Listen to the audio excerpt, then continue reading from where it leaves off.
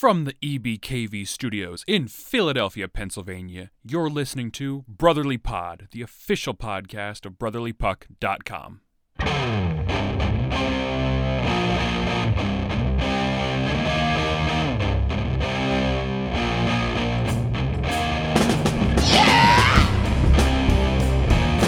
Alright, everybody, welcome to Brotherly Pod. Here is Wednesday, January 22nd, 2020, the first day of the All-Star break for the Flyers. Then I'll play again till next Friday against Pittsburgh. Yeah, we got a whole bunch of games to cover, and as well as some gritty news. But first, let me introduce my co-host. First, he is the new full-time member here at Brotherly Pod. Shane Mead is joining us. Shane, how's it going? Hey, man, what's going on? I appreciate you having me on. Doing pretty good. It's nice and warm in this studio for once. It's been fucking cold in here lately. But, and our guest tonight from BrotherlyPuck.com, Katie Bogan's joining us. Katie, how's it going? I'm doing well. How are you doing? Doing pretty good. Before we touch upon the actual games themselves, Gritty is accused of punching a 13-year-old kid in the back. He's being under police investigation. Flyers released a statement that essentially there doesn't seem to be any truth to this story, but at the same time, this is one of the craziest things I've heard. I'm surprised it took this long for Gritty to get any kind of pushback, considering his whole gimmick is assaulting people. Yeah, man. Gritty, first of all, I laughed out loud when that first came out, and immediately, like, I just said, fuck that kid. Like, he probably deserved to be punched. That was pretty much my stance, and now to find out that, honestly, it's probably BS to begin with, punch him anyway. Like, whatever. Yeah, punch him harder. Good for you, Gritty. That's what I'm saying. Yeah, I didn't even think it was real when it came out. I thought it was just like a joke, but then as I was scrolling farther on Twitter, I was like, oh, wait, no, this is actually a real lawsuit. Yeah, when it first came out, I saw a tweet by Dave Isaac, and he's like, "Oh, I'm surprised it took this long for Gritty or something." I'm like, "What's he talking about?" And then the timeline started flooding in with the tweets. Oh, Gritty got arrested for punching. I'm like, "What?" So it's a bizarre little way to start the break here, and it's always something with Philadelphia. Huh? It's hilarious. The guy even. I Facebooked out. I don't know. Facebooked. I think that's you can use that in that particular way. A verb, yeah. Yeah, we're gonna roll with it. Flyers autograph party in Skate. It was a great day with my little guy. You can't call a 13-year-old little guy. Like, the dad deserves to be punched too. So honestly, like, if the kid wasn't punched already, the dad's got to be next. Like, show up in court, hop the bench, go do what you got to do.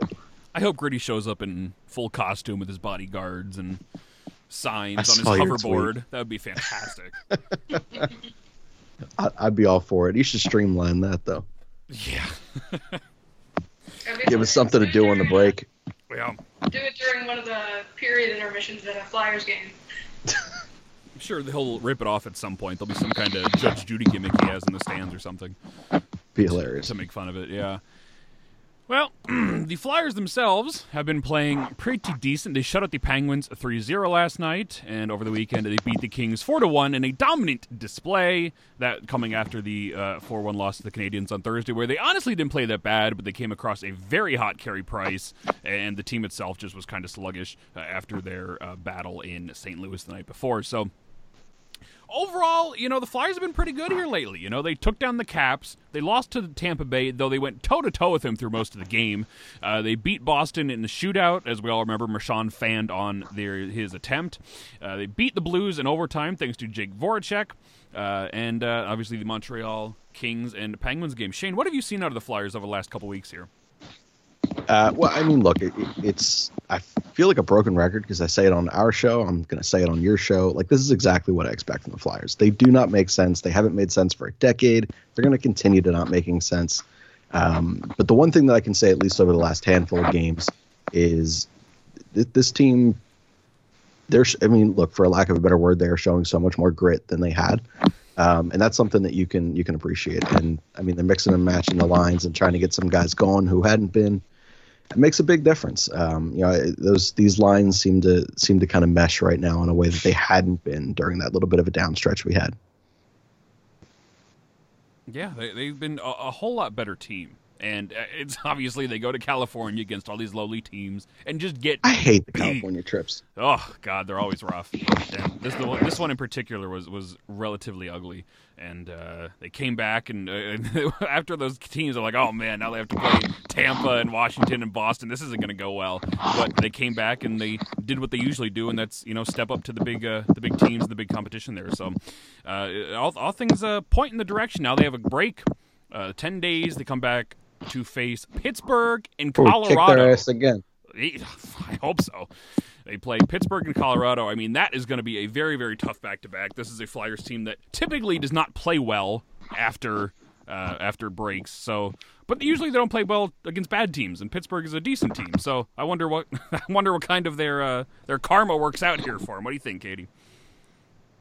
I gotta agree. I think that the Flyers are usually either at one of two ends of the spectrum. They either hang with the big dogs and play up to the style of their competitors that are better than them, or they play down to the level of people that are supposedly much worse than them, or they may just get totally gashed against both Pittsburgh and Colorado, who are two of the best teams in the league. So honestly, I think it's a coin flip. It could go either way, especially with they're going to have like a week and a half off. So I'm not really sure, hoping for the best. Do you have like bunk beds that you're sitting with a microphone wire and swinging it whilst talking? Out of curiosity. Oh, no, I'm not. I'm just sitting in my room. Okay. Sorry, it's at No, you're good.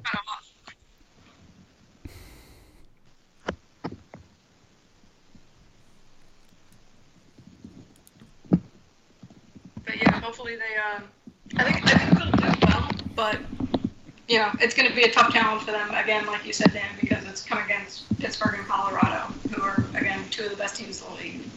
Yeah, and from a roster perspective, some players are eating up. JVR, his streaky ass as he is finally kind of getting good on the line with Giroux and Konechny. Konechny's been on fire. Jake Voracek has been lighting up the league pretty much ever since he got back from Curse's break. So, it is nice to see that they're getting some contributions from players not named to Travis Konechny, who's essentially been carrying the team all season. So it's good to see. It's still a very win-by-committee team in the sense of there's not one guy kind of carrying the load here. Konechny does have the point lead by a couple now, but Sean Couturier is hot in his heels. So it's nice to see they do have that, the entire team is kind of producing, but that'll come in handy, especially in the playoffs, if they make the playoffs. We've seen teams like last year, Colorado had that one line, and then Calgary shut them down, and they weren't able to do anything past that. So it is nice to have the depth in the playoffs, but, I do wish that there was more individual success here amongst these players. Yeah, man, I'm kind of on the opposite end of that, honestly. I love having quality depth. I do think it's so difficult in today's NHL to roll out four lines and to have legitimate scoring threats on each one of them. Like, we're not going to have a 100-point scorer. We don't have a Connor McDavid. That's just not how it works. But, we have a legitimate creator on each line. We have a legitimate scorer on each line, or at least as legitimate as they get in Philadelphia. And then we have someone who's able to kind of float between lines. I feel like we have a team full of like Raffles, Giroux's, I guess JVR, in terms of like style of player. So I'm pretty okay with it. But at a certain point, you're not wrong. Like, our superstars, quote unquote, need to be superstars. And I'm okay with that being in the playoffs and not right now. We had David Pignata on from the fourth period on Monday night, and he essentially said your top guys need to be your top guys. And that has been not always the case. James and Riemsdyk hasn't been producing for long stretches of time. Jake Voracek, kind of goes hot and cold. Sean Couturier has been pretty consistent all season. Giroux has been kind of invisible lately. I guess he's racking up some points, but, it's just his overall play just hasn't been there. But, they just kind of need them all to kind of hit that next level, especially now that they're as tight as they are in the playoff race. They're technically on the outside looking in tonight. They're tied for 60 points with Columbus, but Blue Jackets hold the tiebreaker for the second wildcard spot. So they just... I'm glad they have the depth. Don't get me wrong, but at the same time, you got to kind of ask a little more from your top guys and a little more from just everybody at this point. Yeah, I think, well, you mentioned it, the Giroux thing. I laughed out loud, like, in your notes that you sent out. You're like, is Giroux declining? Or I think you just said Giroux is declining. Like, you just made this statement in your notes you sent over, and I was like, I guess I got to resign today. Didn't know that was happening.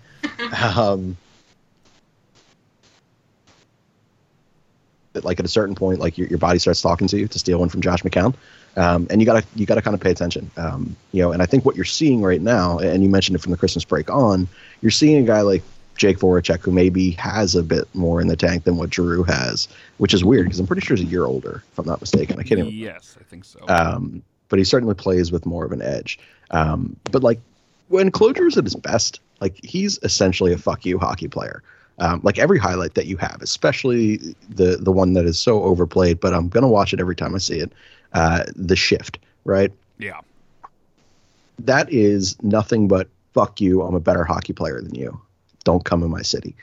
He doesn't have that like for 23 minutes a night anymore. Like that's just not going to happen. But I'm okay with him being able to produce at the level he's producing right now, so long as that FU version of him appears come playoff time or come that like late push if we're still on the outside looking in. Yeah, we've been theorizing on the show for a couple of weeks what it is because I mean all season long, and I noticed this back in October, November, like he just seemed a tad slower, just a step short of what he used to be. And as the season continues here, maybe declining isn't the right word, but I mean, is he hurt? Is he slowing down? Is this an injury? Is it a combination of both? Like it's to a point where it's noticeable now. And I by no means, listen, in September, October, whatever it was, we did a whole episode here. Anthony DeMarco and I did a whole episode why Giroux is the greatest Flyer of all time. Like I love Claude Giroux, but at the same time, I do look at his play. I mean, he's on pace for his lowest point total since I believe the lockout year, and it's just one of those things that it does kind of worry me a little bit. Now, if he's kind of reserving it for playoff time and he comes back and he is, like a 25-year-old again, come June, like, I'm not going to be too angry at him. I don't know. Maybe it's like reverse dad energy. Like he had a kid and he was just like, I guess I want to slow down for a little bit and just play with the kid some, which like I respect. Like if you're going to do that, that's cool. Do your thing. But like come game, like 72, 73, like maybe you should be the deadbeat dad for like 2.5 weeks. That's all. Just like set the kid aside, let Ryan, which is a cool name for a chick, by the way, take care of the kid. That's what she's there for right now. And then go out there and win some fucking hockey games. Yeah, I think part of it, I think, can also be attributed to G's been playing center as of late, which I don't think we've actually seen him do well for about maybe 3 seasons now. So that could definitely have an effect on it. But he is playing with Konechny and JVR as of the past few games. I'm actually not... I don't hate the fact that he moved back to center as much, simply because Kevin Hayes is here to eat more of that bullet rather than putting all the weight of the defensive responsibilities on center. I don't think he should be at wing at this point in his career to give him the longevity moving forward. But I don't hate the fact that he's playing center simply because you have 2 tanks in Couturier and Hayes to carry most of the the defensive responsibility that comes along with it. They've been playing relatively even minutes, the 3 of them. So it is, in that sense, it is nice that they have that. But I still think Giroux on the wing, in terms of preservation, would be the way to go for here on out. Yeah, absolutely. If you want to preserve, absolutely.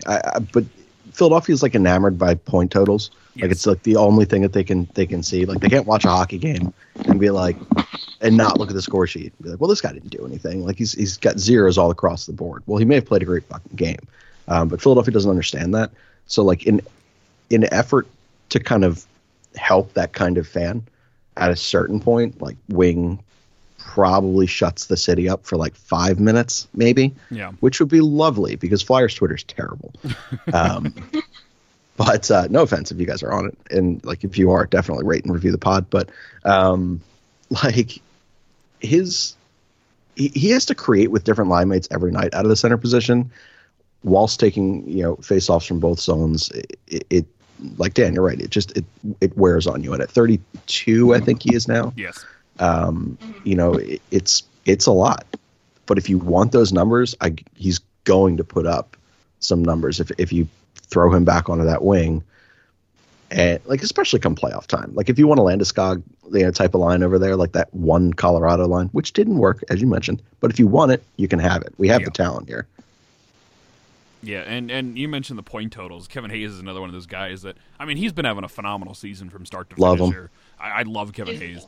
And, there was a stretch there, as I wait for this page to load, from, I guess it would have been back in November, when he didn't do a lot of scoring. And, he's not good, Daniel. He can't hang, Daniel. He can't do this. But reality was he was their best two-way guy, not named Sean Couturier. And, I mean, he's been carrying that load all season. And even in the games when he's not scoring, like last night, he had the phenomenal penalty kill where he killed 18 seconds of the 5-on-3 or whatever it was there just by having the puck in the zone and skating around Pittsburgh like they're a bunch of fucking idiots. And, even the nights when he's not, scoring offensively, he means so much more to this team. And, like, I was very cautious when they signed Kevin Hayes. I'm like, oh boy, here we go. Another overpaid guy, another JVR coming to lineup. But I have never been so happy to be wrong of a player before, because Kevin Hayes is the greatest Flyer of all time. You're wrong about Jake Voracek too. Just throwing that out there. I will fight that fight forever. But yeah, man. No, his two-way game right now is like, it's weird to sit there and say that like you have that much fun watching a guy who doesn't point produce like a Connor McDavid type. But holy shit, man! Like last night, so I was at mercifully, because I didn't have to hear the broadcast like the rest of you people. Oh God. But I was at a bar last night for trivia, because like I'm an adult and that's what you do now. And I'm watching this game and they're mistakenly writing my reactions down to that 18-second kill where he was just like Matisse Thybulle on skates. It was crazy. And whatever the hell I yelled, they wrote down as an answered response. So like, I was pretty proud of that.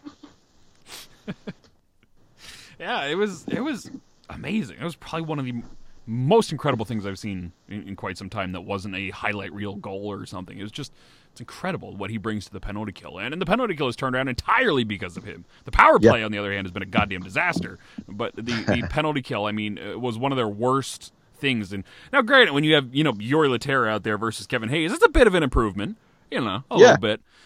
The Coke Empire. It's amazing he wasn't faster. Yeah, you would think that he would have some feet under him, but a little bit.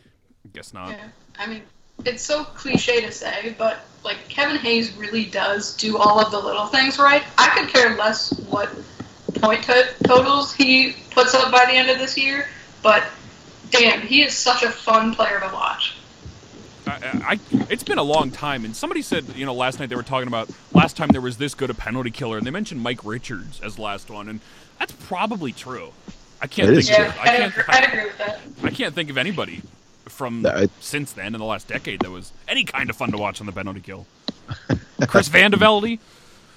Oh no. Hard no. Belmar.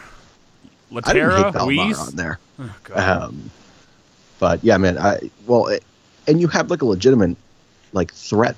Like you have a finisher there. Like Scott Lawton may have the same amount of breakaways on PKs as him, but like iron, glass, anything but the fucking net. Yeah. Kevin Hayes must have like a shooting percentage right now, which I don't know, for all the people who love stats.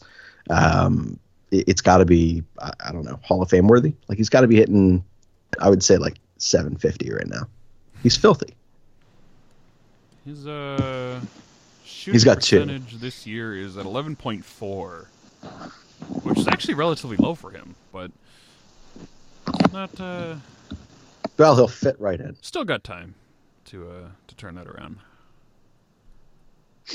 14 goals, 27 points for Kevin Hayes thus far, which is essentially right in the middle of the pack. We got Konechny has 43, Couturier 43, Voracek 38, Giroux 35, Van Riemsdyk 29 rather, Kevin Hayes 27, Ivan Provorov 25. So a whole lot of guys that are essentially right in the middle of things, connecting, obviously leading the pack. Sean Couturier has been putting up a lot of points, doing relatively quietly in terms of Sean Couturier standards. Usually he is a little bit more flashy. Voracek has been, again, lighting it up since the Christmas break. I believe he has 8 or 9 assists in that span as well. So all kinds of listen, they're picking a good time of year to get their offense going, and I just hope that this break doesn't ruin their momentum, because that has a tendency of doing that in the past.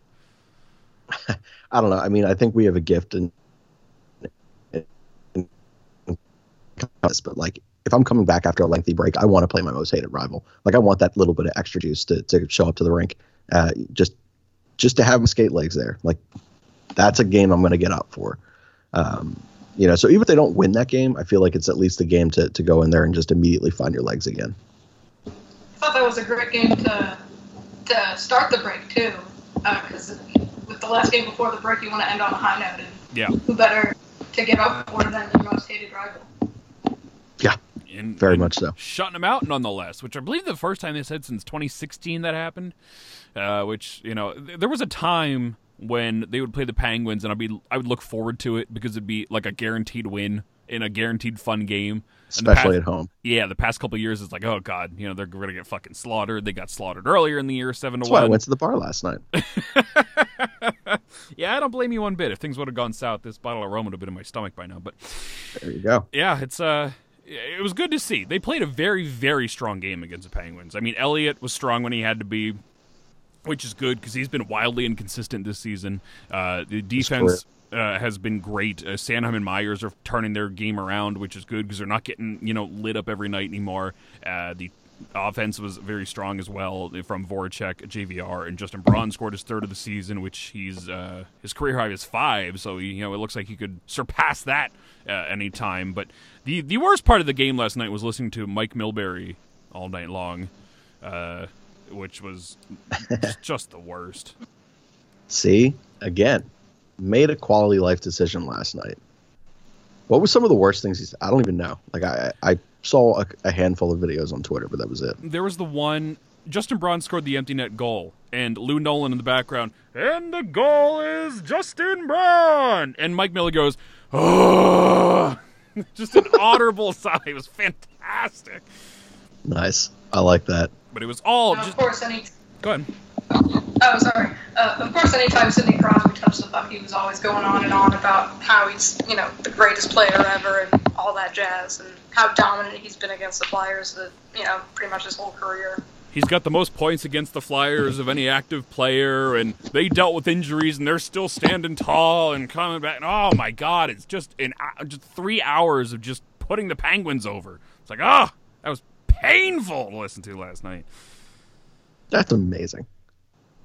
Do you think other cities recognize that the way that Philadelphia does? I mean, it's very noticeable in the city of Philadelphia with all 4 sports teams, just how not liked they are from the national media. It's amazing. I often wonder that. Do they know how? Are we just petty? Yeah, right. Is it? I don't know. I don't think. Which so. I think Gritty's out. Gritty's off punching kids, so I don't really know he's got a stake in some of this. He's in jail right now. It's true. He's underneath the old vet. Oh God, that Gritty stuff is fantastic. I'm gonna laugh about that forever. That's gonna be a living meme for the rest of time now. I hope so.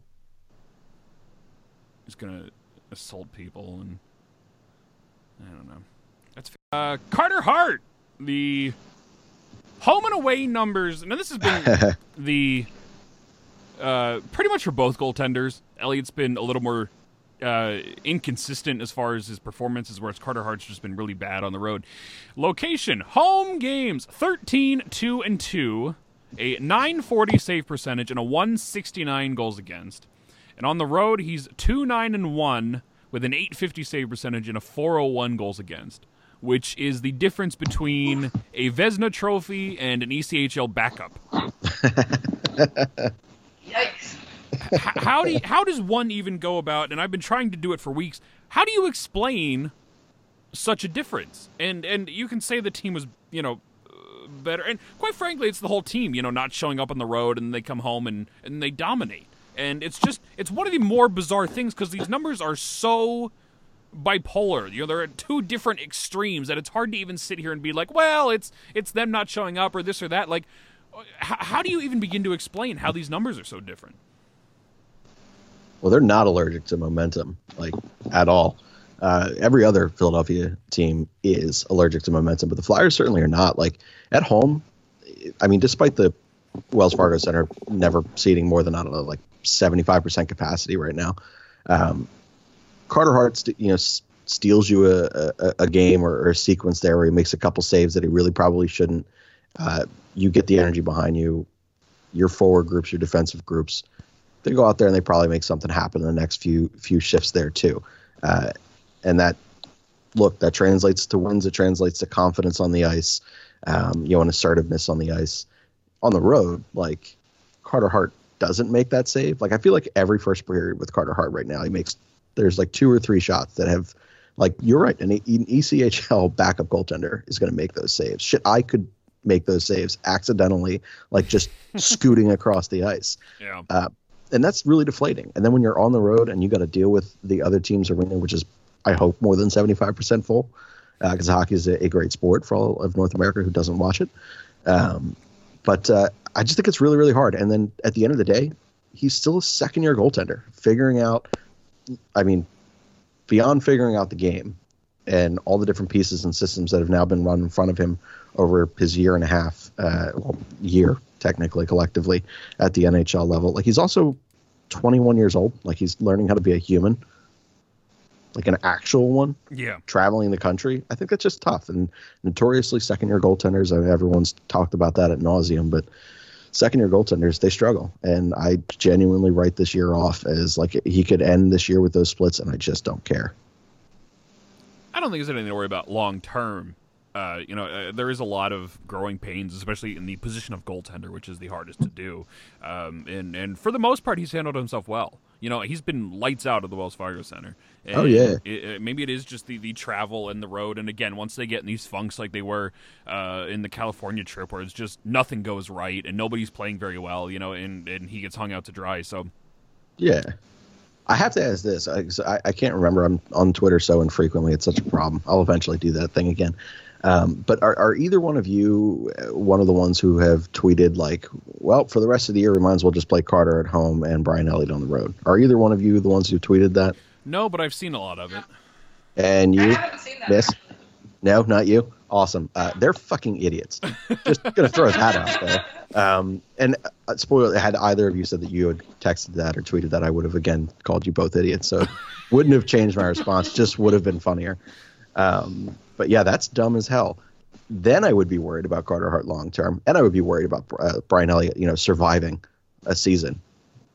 For what it's worth here, Brian Elliott at home is a 4-1-2 with a .923 save percentage and a .211 goals against. On the road, he's 8-4-1 with an .895 and a .329. So those numbers aren't any better. I mean, they're a little better, but in the grand scheme of things, he's setting the world on fire either. Yeah, it's not. He's had some bigger saves. He's had a couple good games that just get buried by some bad games. But his numbers aren't that good either. And I think it's just Hart is so abysmal that Elliott just being a step above abysmal, makes it seem like he's the better option. But realistically, the stats tell the story here, and it's not that great.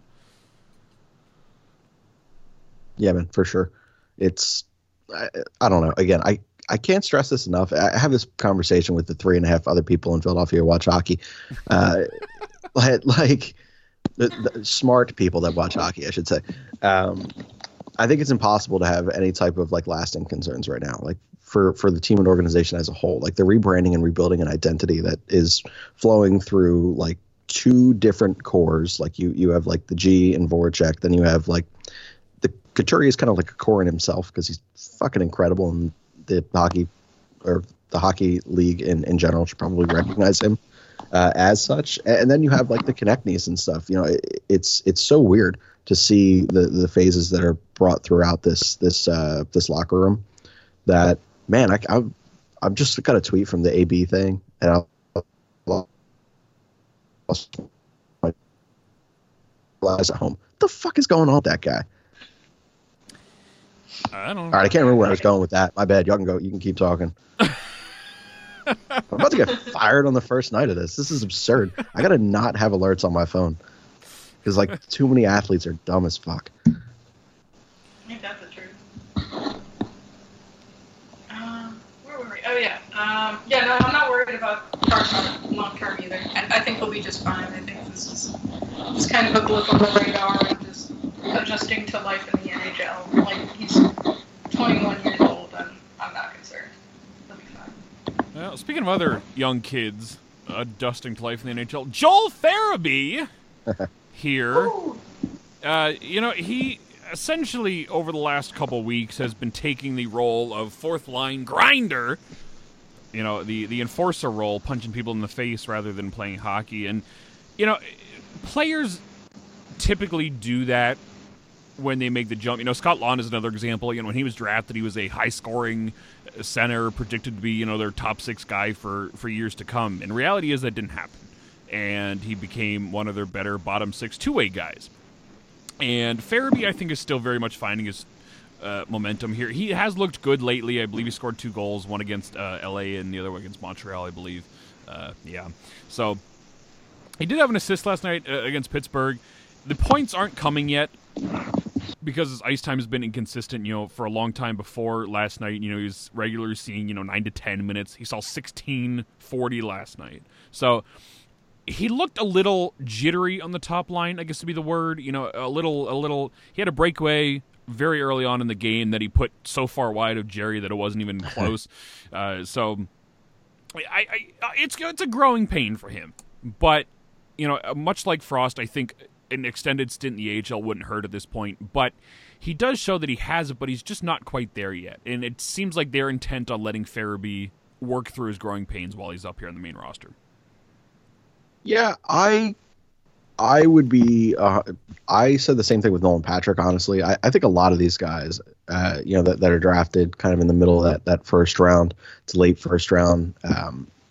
So few guys have the mental fortitude to come up and play at the NHL level, or the bodies. Frankly, I mean, he may have size, but not know how to use it yet. I genuinely believe that for him and most of those guys, let them go down there and find their game and find some confidence. Let them come back up at the NHL level after, ripping off 12 points in a week or something.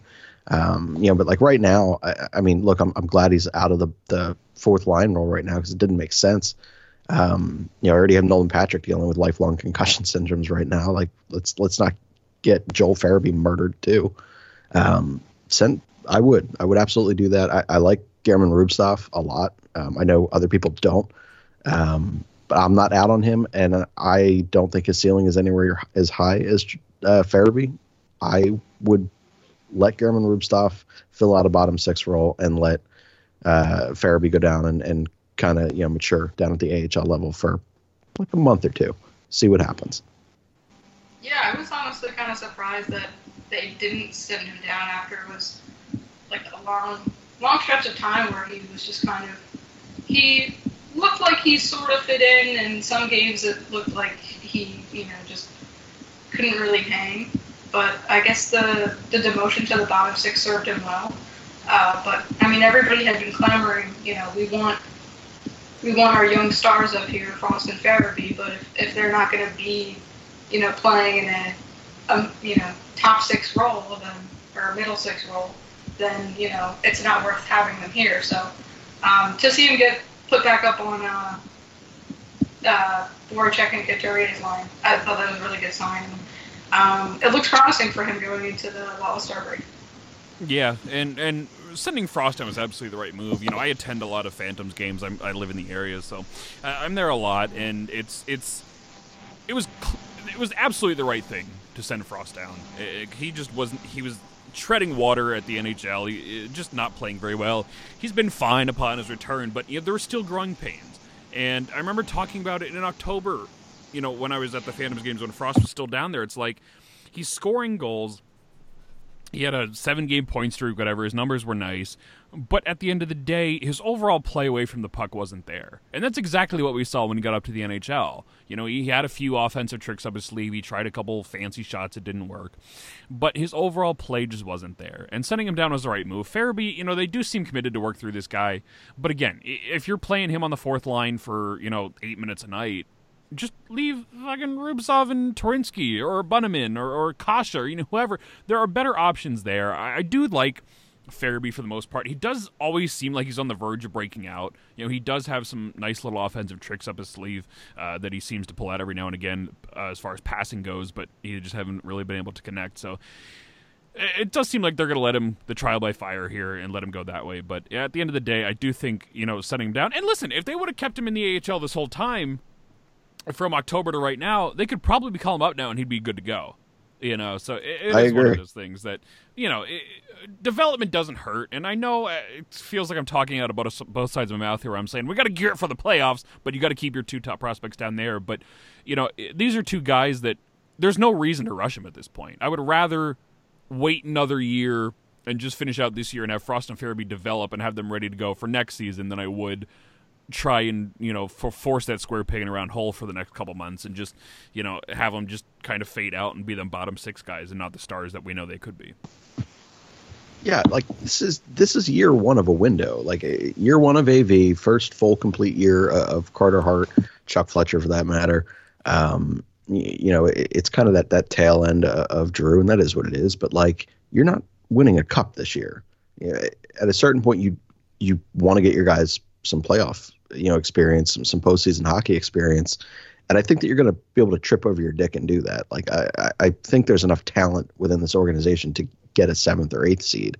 I'm not overall worried about that. And if you can do that without having to sit there and only play 6 to 8 minutes a night for some of your young guys, keep them down in the AHL. Let them sit there and get ready. Who was it? It was someone on Pittsburgh or Boston a couple of years back, didn't play his first game until 2 nights before playoffs started, and then burst onto the scene. Can't remember who the hell it was. That's a terrible loss on my part, but whatever. That's the type of thing that you can see, I could see happening, because you're right. Joel Farabee, for a lot of the reasons that you said, Frost isn't great at the NHL level, was kind of treading water. His hockey awareness is good. Like, he knows where his line mates are. He knows which D-men are pinching and aren't. Like, he knows what to do. Just hasn't all put it all together yet. Yes. Frost doesn't really look like that. Frost still kind of looks like, I think I'm the best player in the ice right now. I'm going to try some shit. And man, that's not okay. And the game's faster. He didn't pick that up as quickly as Farabee did. So to me, I agree, man. Keep them down in the AHL, let them mature, and let your true bottom 6 prospects, just turnstile it out the way they've been. I believe Rubtsov only had 4 minutes and 27 seconds of ice time last night. Yeah, it's disappointing. I love that kid. I think I love him most because he got all those scandals that came with him around draft time. And I eat that shit up, man. If you're a bad dude, I want you on my team. Don't even care. And he wasn't even a bad guy. He's just a 16-year-old kid who took some steroids one time because his crazy Russian Olympic coach was like, take this. And he was like, sure, coach. And I'm like, I'm pretty okay with that. AV is going to be like, hey, go out there, score goals. Yes, coach. It's a good hockey player. That's what I want. Not to mention the airsoft gun thing. I think that's pretty sweet too. I think he's a great bottom 6 guy, or could be a great bottom 6 guy, but not at 4 minutes a night. Yeah, I at that point they should have just called up Torinsky or somebody with less of a ceiling than Rubtsov. Shit, anyone. Yeah. Why even? I talk about this with Steve all the time. I don't understand the point in having someone dress if they're going to play 5 minutes a night. If you have a forward that's going to play 5 fucking minutes a night, dress them as a defenseman. I know it's unorthodox, but it's a waste of a hockey player. 5 fucking minutes a night. That's absurd. And it would be one of those things I'd be far more mad about if they didn't elevate Farabee. Rubtsov took the bullet so Farabee could have a good game. I'm okay with that, but at the end of the day, it's still, Farabee 427.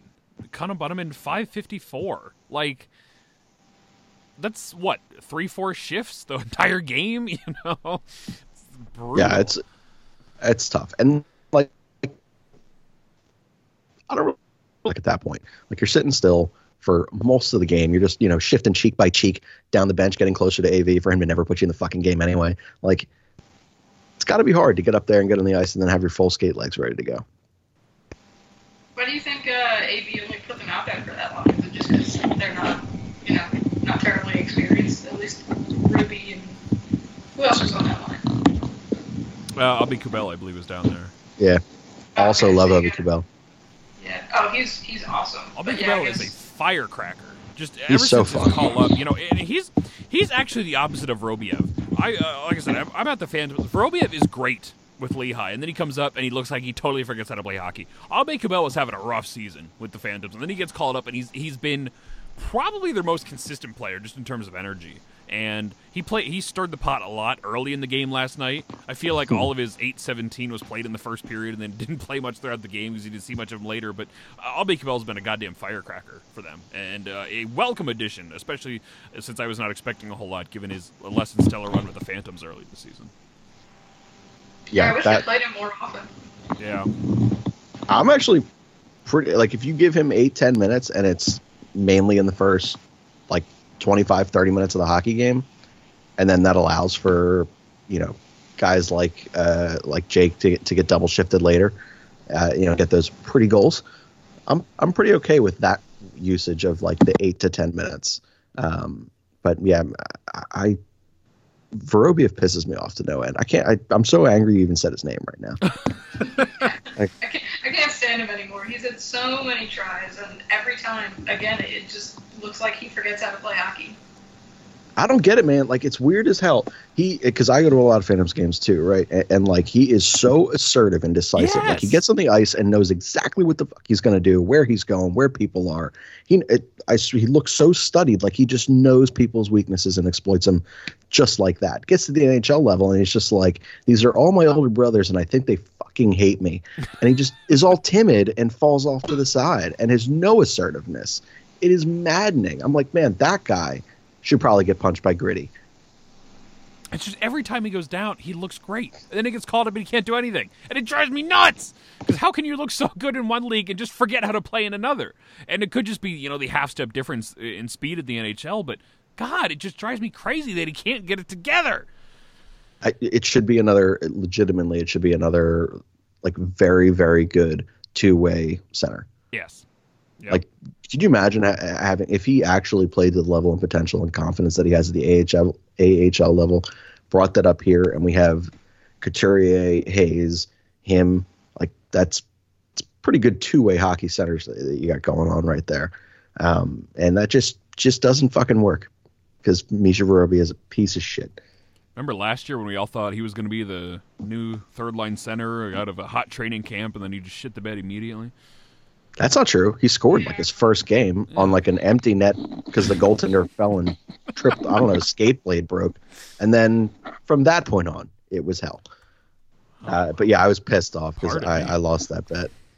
Yeah, I think I sent him down to the Lehigh Valley. I think it was maybe like after a week. First weekend of the season, he's back down. Yeah, it's just too bad. He frustrates the hell out of me. Same.